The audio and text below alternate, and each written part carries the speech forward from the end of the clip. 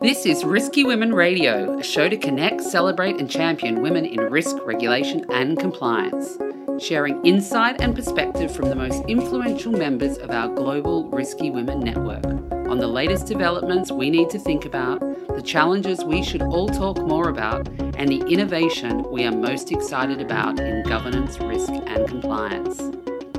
Bringing together the hundreds of senior women professionals already connected with a new emerging group of leading women and men. I'm Kimberly Cole, your Chief Risky Woman. Welcome back to our transformation series on Risky Women Radio, where we will be talking about change, innovation, and taking a look ahead at the views from some amazing risky women on what's next in the world of governance, risk, and compliance.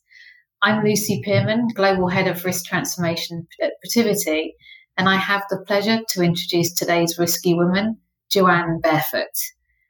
Joanne Barefoot is CEO and co-founder of AIR, the Alliance for Innovative Regulation, and host of the global podcast show Barefoot Innovation. A noted advocate of regulation innovation, Joanne is Senior Fellow Emerita at the Harvard Kennedy School Center for Business and Government. She has been Deputy Controller of the Currency, partner at KPMG, co-chair of Trilliant Risk Advisors, and staff member at the US Senate Banking Committee. Welcome, Joanne. Thank you, Lucy. It's great to be here. I know I gave a brief bio, but now in your own words, Joanne, can you tell us your story? Yeah, I'd be happy to. I started my career, believe it or not, when sex discrimination in employment was still commonplace and overt, actually, and I had lots of impact from that. And actually, before credit discrimination against women was even illegal. So I've seen a lot of change over the decades. My career really has been marked, usually not intentionally, but looking back on it, by finding situations where there was a big thing to do, either start something up new or transform something. And that process has involved taking a lot of risks in addition to ending me up in the field of risk professionals. So I love the name of the show, Risky Women. You know, over that course of time, it's been so striking to me. If you had told me early in my career that we would have ended up with something like the Me Too movement, revealing the institutional tolerance for continuing bias against women, I wouldn't have believed it long ago. So we have a long way to go, but we have so many awesome women in our realm today. Absolutely. We haven't come that far, even though there's more and more of us to champion that cause for change. So I'll mention one other thing too, Lucy, that you didn't cover in my bio, which is I have started several businesses as an entrepreneur, including co-founding a tech startup, Hummingbird, a few years ago. So that is another piece of sort of my risk-taking approach to life. That's amazing and an obvious critical part of the whole innovation story. So thank you for sharing that, Joanne. In terms of your career so far, what do you feel is the biggest risk that you've taken? Yes, I love the questions that you asked me to think about because they're very thought-provoking. And as I said a minute ago, I think my career has kind of been defined by risk-taking. I come from a family of entrepreneurs and people who were the first to do something, both women and men in my family. And I've also, for some reason, done a lot of difficult things, sometimes by choice and sometimes being forced into it, but in a lot of different realms. I've had polio and cancer. I've run a marathon. I've searched for wolves in the Arctic. I've volunteered to work in India and leprosy communities. I've done a lot of different kinds of things. And I think that the single biggest risk that I took in my career is that I stepped away from my career at one point to work on writing a novel. And I was sort of in many ways at the height of my career's success. I was very well known in my field. I really knew how to do what I was doing. But number of events sort of converged to make me think it was a good time to try to do something really different.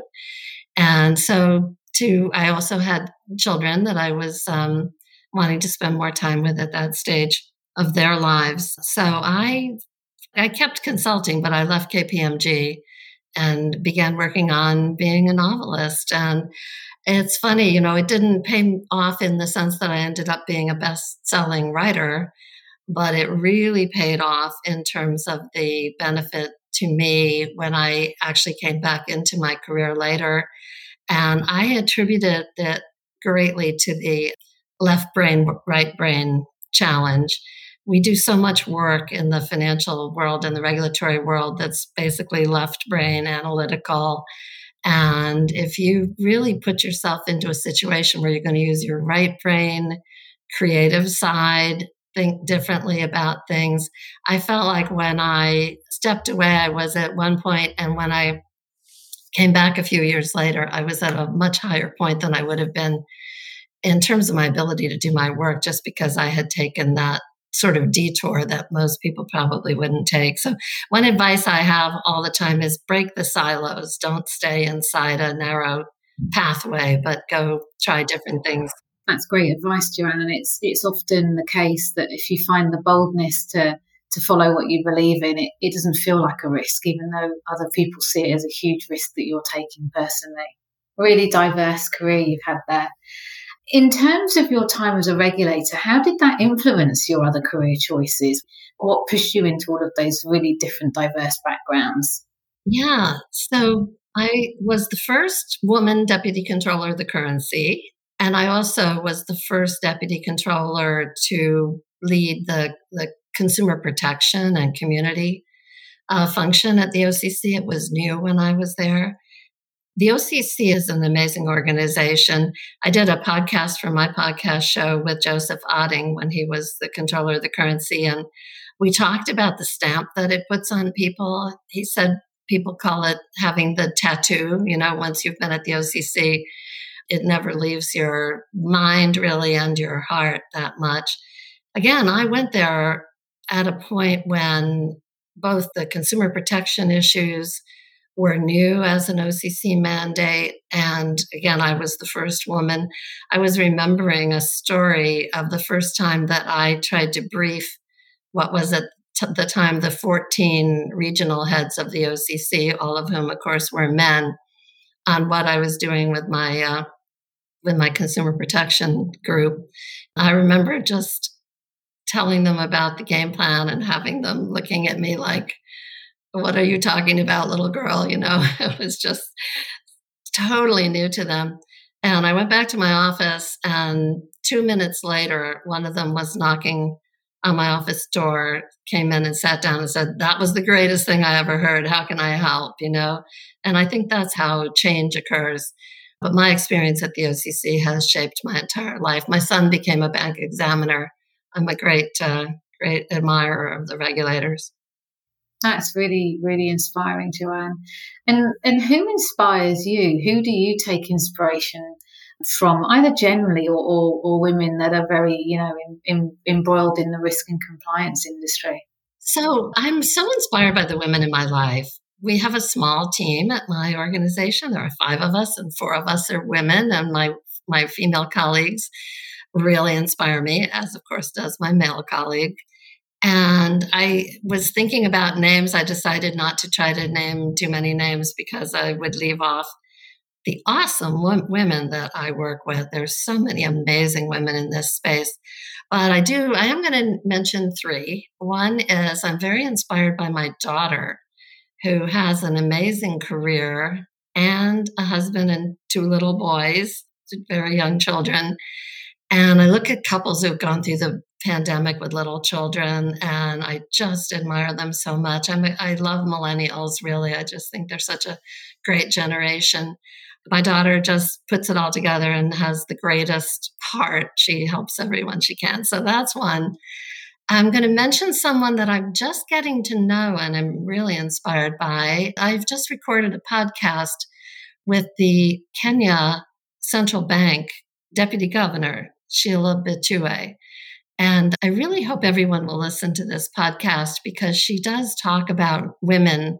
She was the first woman in Kenya to do many, many things, including what she's doing now.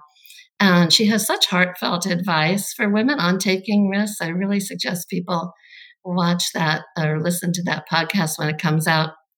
And the other one that I'm going to mention that I admire enormously is the chairman of the FDIC, Jelena McWilliams. I don't know how well people know her, but she is the most bold, visionary leader around. And she came into the role at the FDIC, which is a great organization like the OCC, although younger. And she is setting out really to create technology change. Since we're talking transformation here, she's setting out to transform how we supervise banks and also how banks, and especially community banks, can thrive in the age of digital technology. I really encourage everyone to watch her, and she could be a case study in management classes, leadership classes. She's visionary. She's funny. She's the type of leader that makes people want to follow her, which I really admire. Thanks, Joanne. It sounds as if you've got a natural affinity towards trailblazers, which plays close to my heart. I like a disruptive environment in a positive way. This episode is brought to you by Protiviti.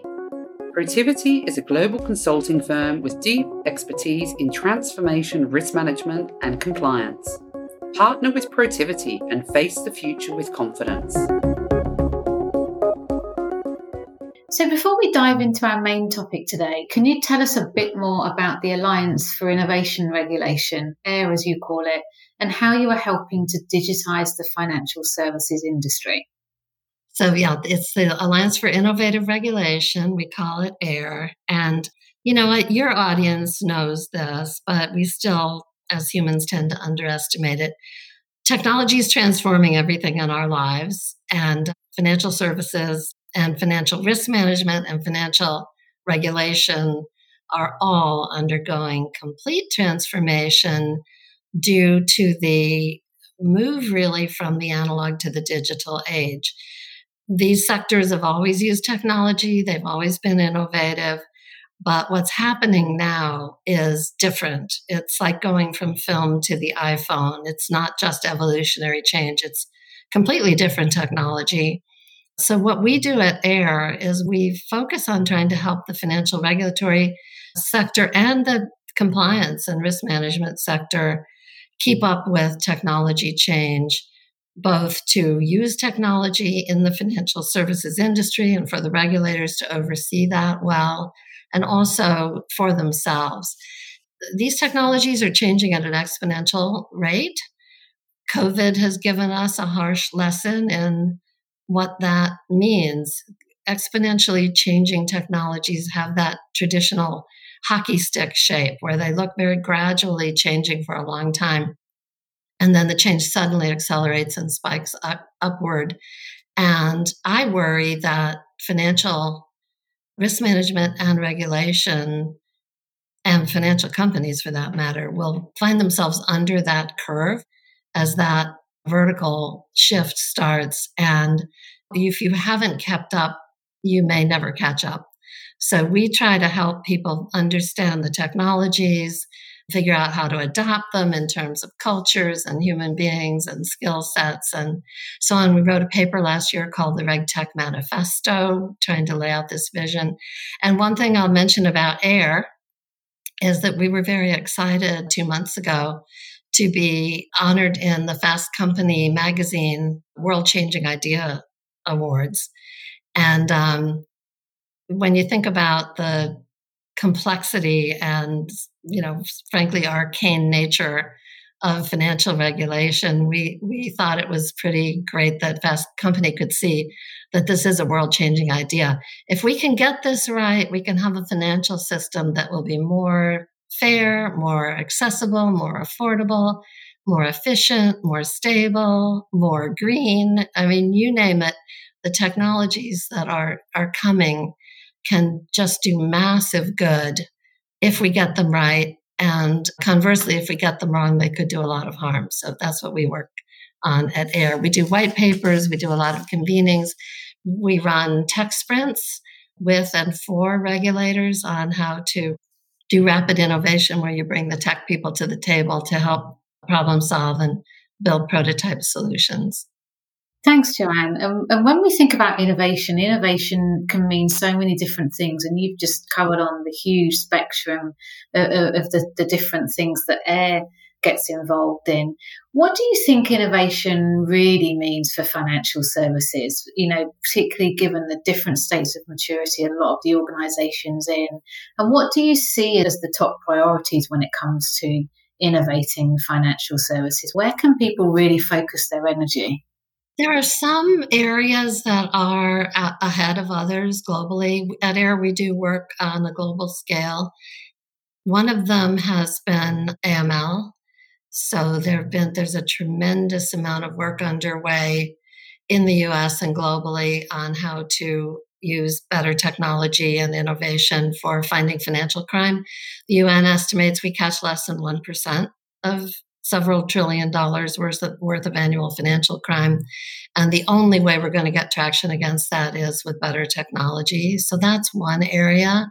We also see a lot of work going on in credit, accessibility, the use of new kinds of data and artificial intelligence to fine-tune the risk evaluation of borrowers, applicants who may be screened out under traditional tools because those tools are using very limited data. And today there's an opportunity to do so much more. I'm involved with FinReg Lab, Melissa Coides group. You should have her on the show as well. I'm on that board and chaired that board originally, coming up with new ways to underwrite credit. So that's another area that's kind of out in front. But everything is going to be changed, all of it. The information in the system is going to become digital.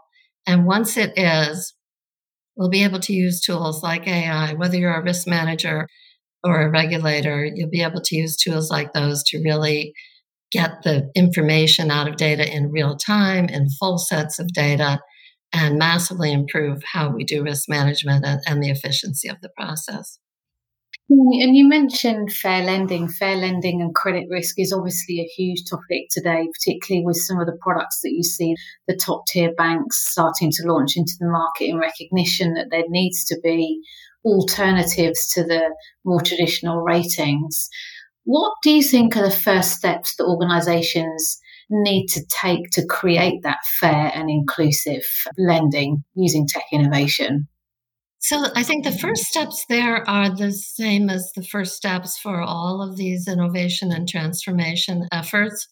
The secret to it, we work with so many organizations that are sort of paralyzed by the size of this challenge. This is a very complicated, every company in the space is complicated. And then if you look at the whole sector, unbelievably complex. And people look at it and go, I don't even know where to start. The answer to that is it really doesn't matter. You just need to start. We like to say think big, but start small. Pick a concrete starting point, do a project. We're big advocates of starting with steps that are going to enable you to do experimentation. You can't have innovation unless you can try things out and see what works. And we're not used to doing that easily in our sector because we're risk averse and we don't put things out until they're completely buttoned up and so on. So we need safe spaces, regulatory labs, sandboxes, and for the industry, fintech and regtech innovation teams that can look at new kinds of technologies. And again, get hands-on with them and try them out on a small scale. So in the area of new kinds of credit innovation, that's a great place to start. Look at the new technologies that are becoming available, find a way to test them, see how they perform in your environment, and then keep your regulators informed as you're going about it. Yeah, your point is spot on. The secret to successful innovation is to learn how to fail fast. And there's a serious consequence to that in the financial services. So there is a risk adversity to that. But what do you think the consequence is for organisations if they don't innovate and don't transform? Yeah, I hate to be alarmist, but I really think that successful digital technology adoption is the ticket to the future. It's the most important issue facing every organization. I've worked through my career extensively with community banks, and I worry about that sector because they have a tech disadvantage against both big banks and fintechs, and they know it. And I think we're going to see that the ones that really are successful in undergoing a digitization of their bank are going to be the ones that will succeed. Don't forget that we have a demographic transformation paralleling and converging with the technology transformation. And as the leadership of organizations becomes less baby boomers and more Gen X being in the middle, but then more millennials, everyone, and the customers too, everyone is going to be expecting great digital services. And if you don't have them, I think you'll struggle to compete. I want to say as simple as that. It's not simple. It's very difficult, but I think that's the reality of it. There could be niche strategies that are very high touch, but you're not going to be successful in mainstream financial services unless you're really great at digital work, both to please the customer and to manage your costs and to comply, to keep your compliance working right. Absolutely. And I think we are seeing more and more regulators put digital and innovation to the top of their agendas. What other priorities are you seeing the regulators focus on in addition to that kind of digital transformation agenda? Yeah, if you look at the regulators across the world as sort of learning laboratories, which many of them are, they're doing lots of interesting things. One thing we're seeing is much more adoption of artificial intelligence tools by regulators themselves.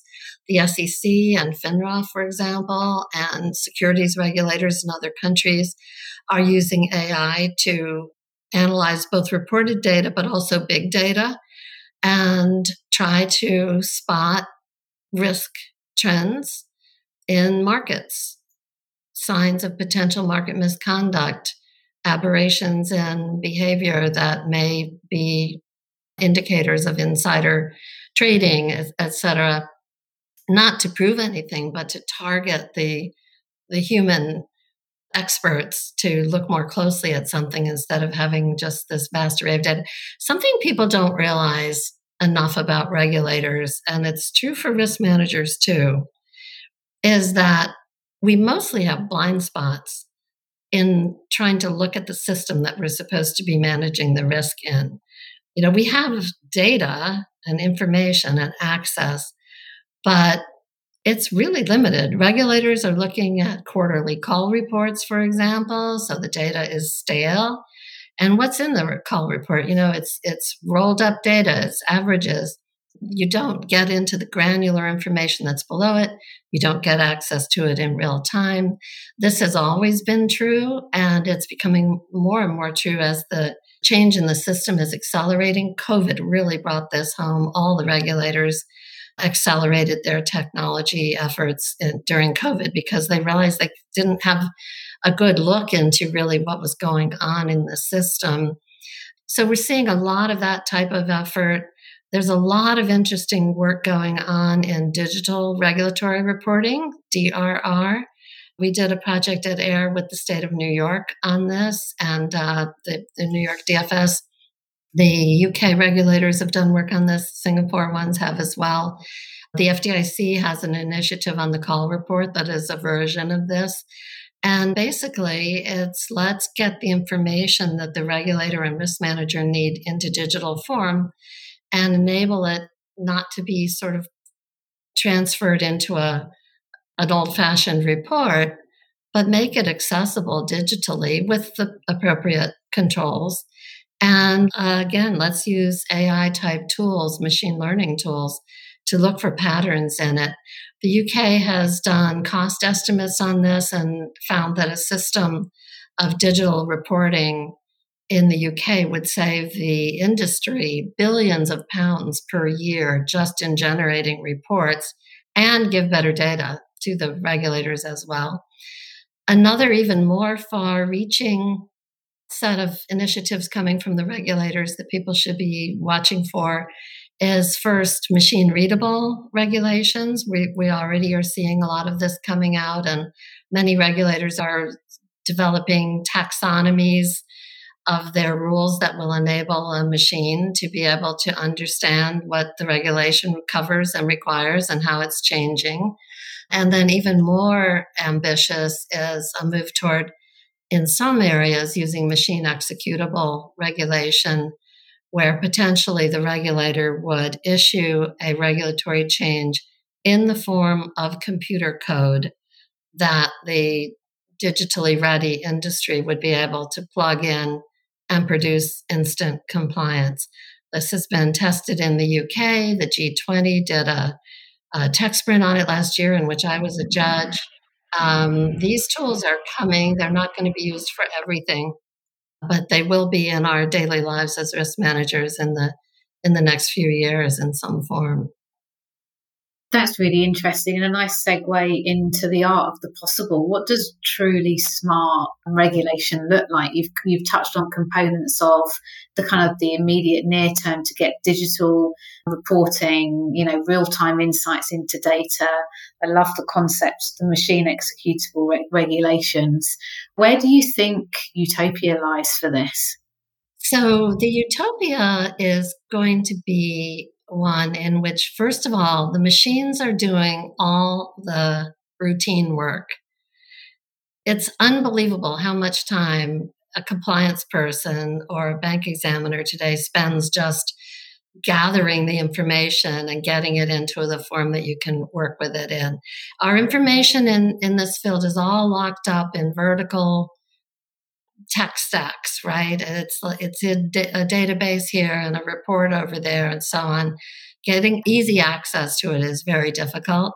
So we're going to get to the point where the machines are pulling all the information together. They're also scanning for the big patterns of problems. Money laundering is a particularly ripe area for this, where we won't catch the global laundering until we can anonymize and protect information, really truly protect its confidentiality, which technology can do, and then enable it to be analyzed on big scales to find the huge patterns of things like human trafficking and so on. And then smart regulation is going to be that the smart human beings who so deeply understand these risks will be able to use all of that improved data and improved set of tools to find and catch the patterns. One of the big changes we're going to see, and it takes people time to get their head into this, is as this system matures, and we do talk about this in our RegTech manifesto paper, as this system matures, the industry, the risk manager in a bank, is going to catch a problem as soon as it crops up. They will see it. And we won't have these long accumulating terrible compliance scenarios where something has been building and building and building and going undetected at a bank for years. And when it becomes a regulatory issue, it's a huge, huge reputation damage, expense, from top to bottom. You'll be able to see it. The new FDIC head of innovation, Sultan Megji, is talking about the examiner getting up in the morning, getting a cup of coffee and pulling up a screen and seeing where was risk spiking overnight in the portfolio that she or he is looking at, and what might it mean, and how can you dig down into the data, or how can you figure out more broadly if more people are affected. I'll say one other thing on this. Where we're headed, and it's going to take time, is that much of the reason the system has trouble today sharing information and getting it accessible is that it's locked up in closed technology systems, vendors or protected communities using different data that can't easily interact with others. We're still going to have vendors and we're still going to have lots of company-specific information, But we're going to take those vertical technology stacks and basically turn them 90 degrees into horizontal platforms where it's going to be possible to plug in new tools and unplug old ones easily and have the data and the systems interoperate. And we're well along in beginning that journey with more APIs, with more opportunities to plug things in. But we'll never be able to keep up with the change underway in the system or even in regulation unless we can quickly implement new technology. And to do that, we're going to have modular tools that don't require millions of dollars and 2 years of system overhaul to implement. It's going to be like getting a iOS update on your iPhone with changes being available to be continuously brought out to patch problems, to upgrade to the next level.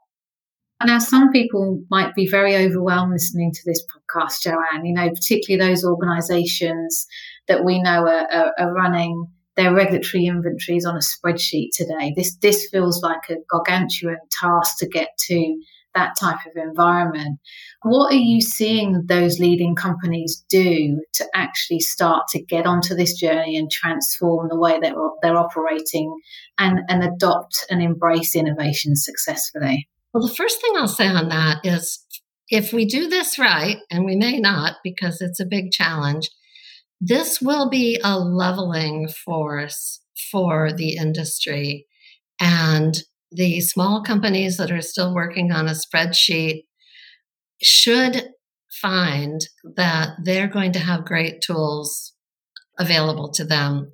The industry is going to create them and the regulators are going to encourage them in the coming years. And it's going to be possible not to be carrying a big, heavy, disproportionate compliance or operating cost burden if, say, you are a small bank. If you're a small fintech, you're going to be regulated digitally, and you're going to find that your regulator can see what you're doing more easily than they can today, but that will be a process in which problems are getting caught early and it'll work better. In terms of what the leading companies are doing, it sounds sort of trite to say it, but it's really true. They are realizing that their business is technology. I'm among many who predict that the word fintech is going to go away because fin is going to be tech. Mainstream, just you won't need the hyphen anymore. And the same for RegTech. Regulation is going to be technology, better technology tools. And so the companies that are in the lead are hiring data people, data scientists. And I realize that everybody worries about being able to compete to hire Google engineers and so on. And the big companies are doing that. The small companies are going to find that Google engineers are going to design the tools that they're going to need, and they'll be able to buy them affordably. They also, the big companies, the leading companies are also doing what we talked about before. They all have experimentation programs.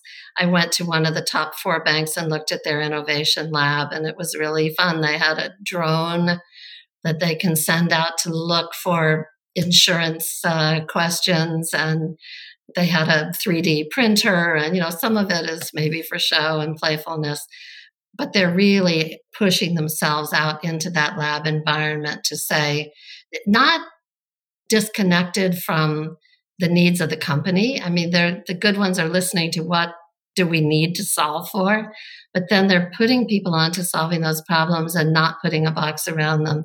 These companies are all adopting agile workflow, for example, which is not how we traditionally have worked in these spaces where you put a big, multidisciplinary team on a problem and get the problem solved together, knee to knee, elbow to elbow. We tend to have in finance the water flow, the sequence that makes it take a long time to change things.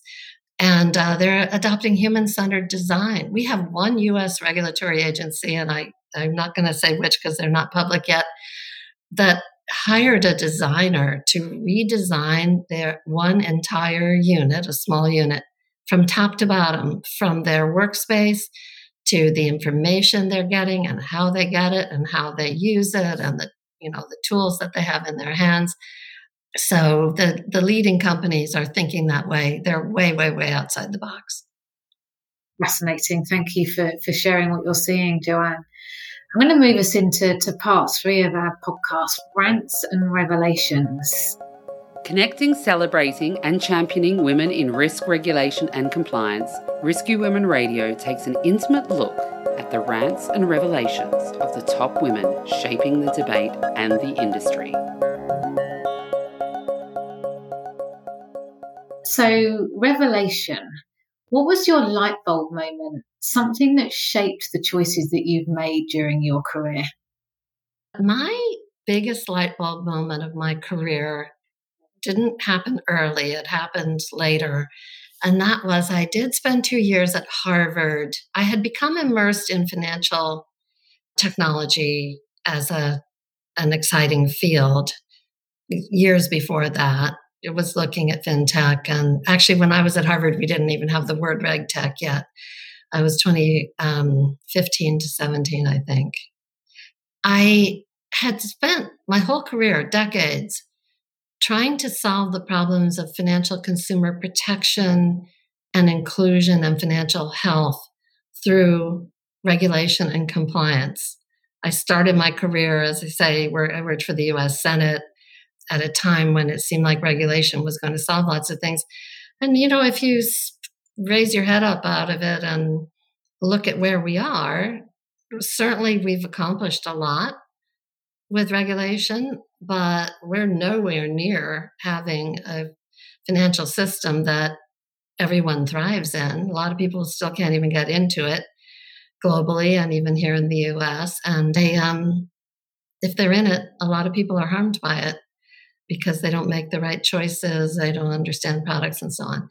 So I had a light bulb moment while I was at Harvard where I'd taken another big career leap and just went to Harvard, moved to Boston to do 2 years of this work. And it dawned on me one day that technology could solve more of the problems that financial consumers have than regulation can at this stage. We still need regulation. Don't get me wrong, I'm a regulatory person. But most of what's left to solve, we could solve it with technology. We don't have enough time in this podcast to really talk about that, but I realized that was true. So that was my light bulb moment, immediately followed by, we're probably going to regulate this wrong.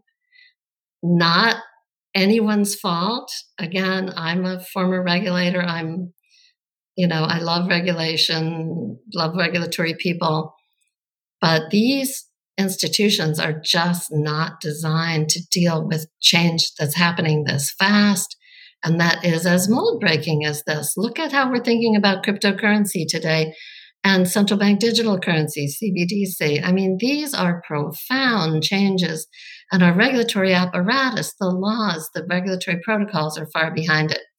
So I decided that if we didn't regulate it right, a lot of harm would be done and a lot of good would be never realized. And, to put it in kind of a cheeky way, I sort of appointed myself to try to solve that problem.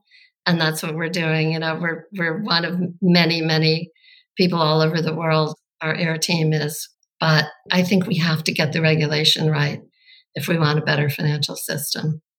Absolutely agree with that. And it probably leads nicely into your rant. What is your rant and what is it that you really want to change?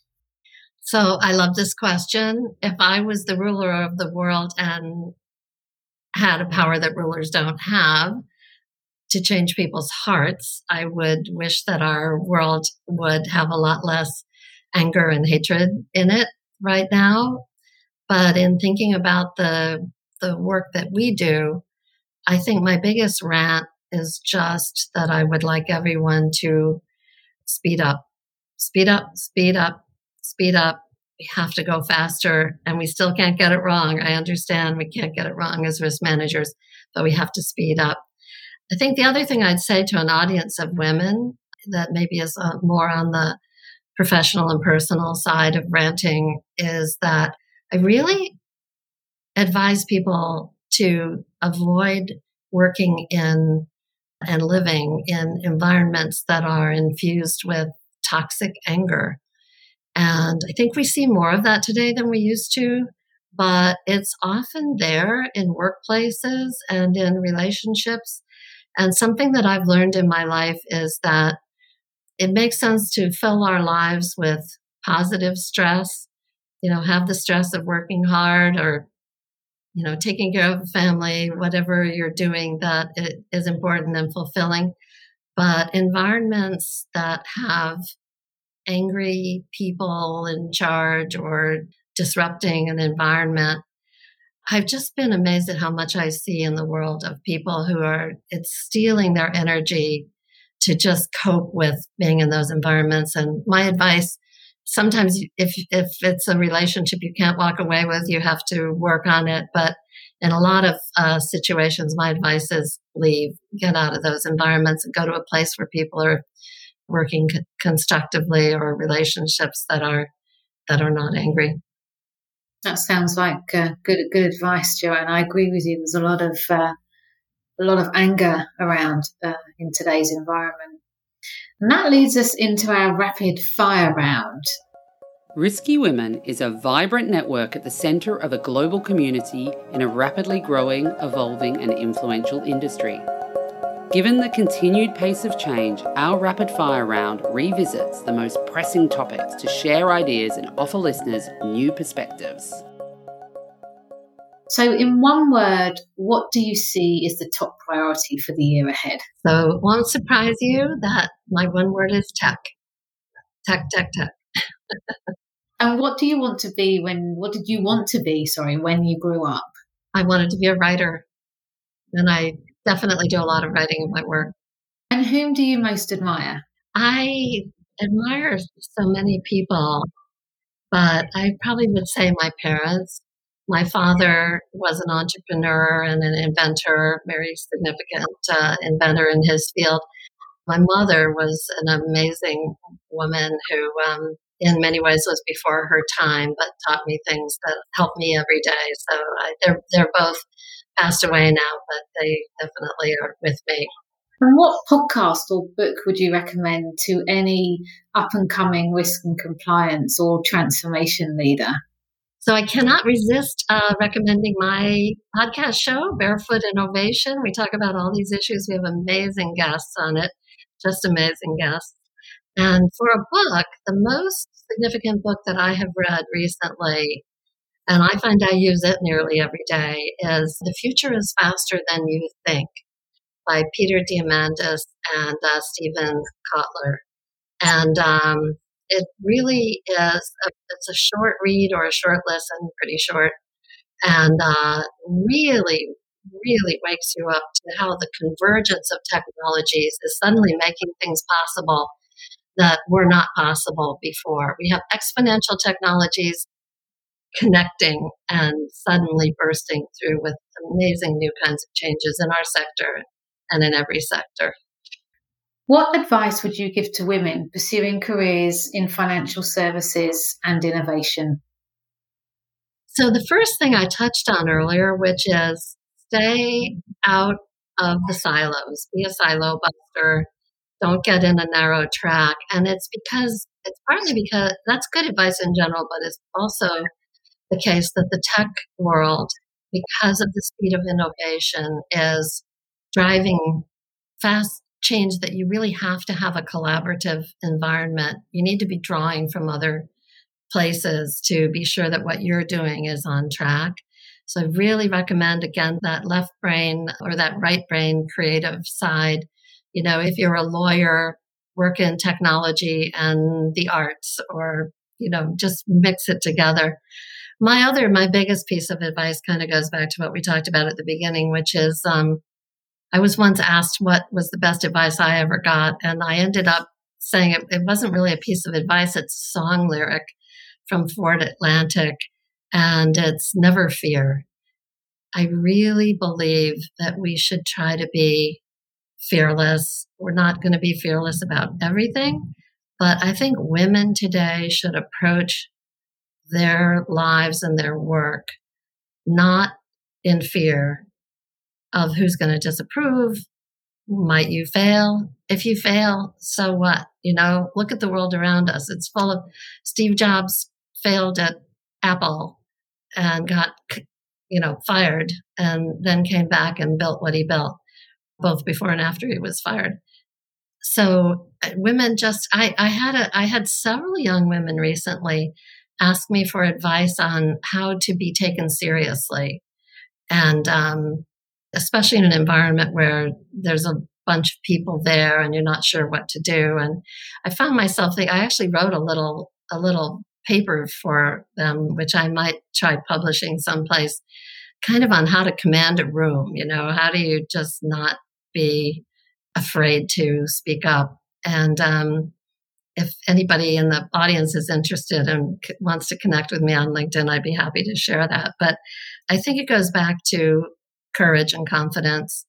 And I think this is true for women in their careers especially, but it's really true for all of us in everything we're doing. I think we live in times that call for courage. And I think courage rewards us.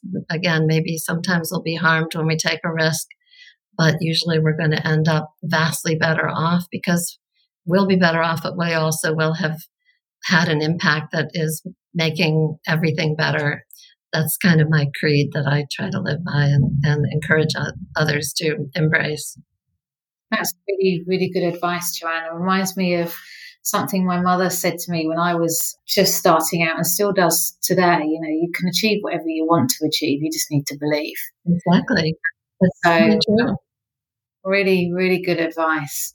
Well, Joanne, I wanted to thank you very much for joining us at our podcast today. We could talk for hours. You've got such an amazing and diverse background and set of experiences, and I'm sure this podcast will be really enjoyed by all of those risky women out there that are going to tune in. So thank you very much, Joanne. Well, thank you for having me, Lucy. It's been a real pleasure and privilege. Thank you for listening to this exciting episode of Risky Women Radio to connect, champion, and celebrate women in risk regulation and compliance. I'm Kimberly Cole, based in Hong Kong. For more information on the Risky Women Global Network, head to our website in the episode notes, and please be a part of the ongoing conversation by subscribing to this podcast, connecting with us at Risky Women on Twitter, or even reaching out to me directly by email.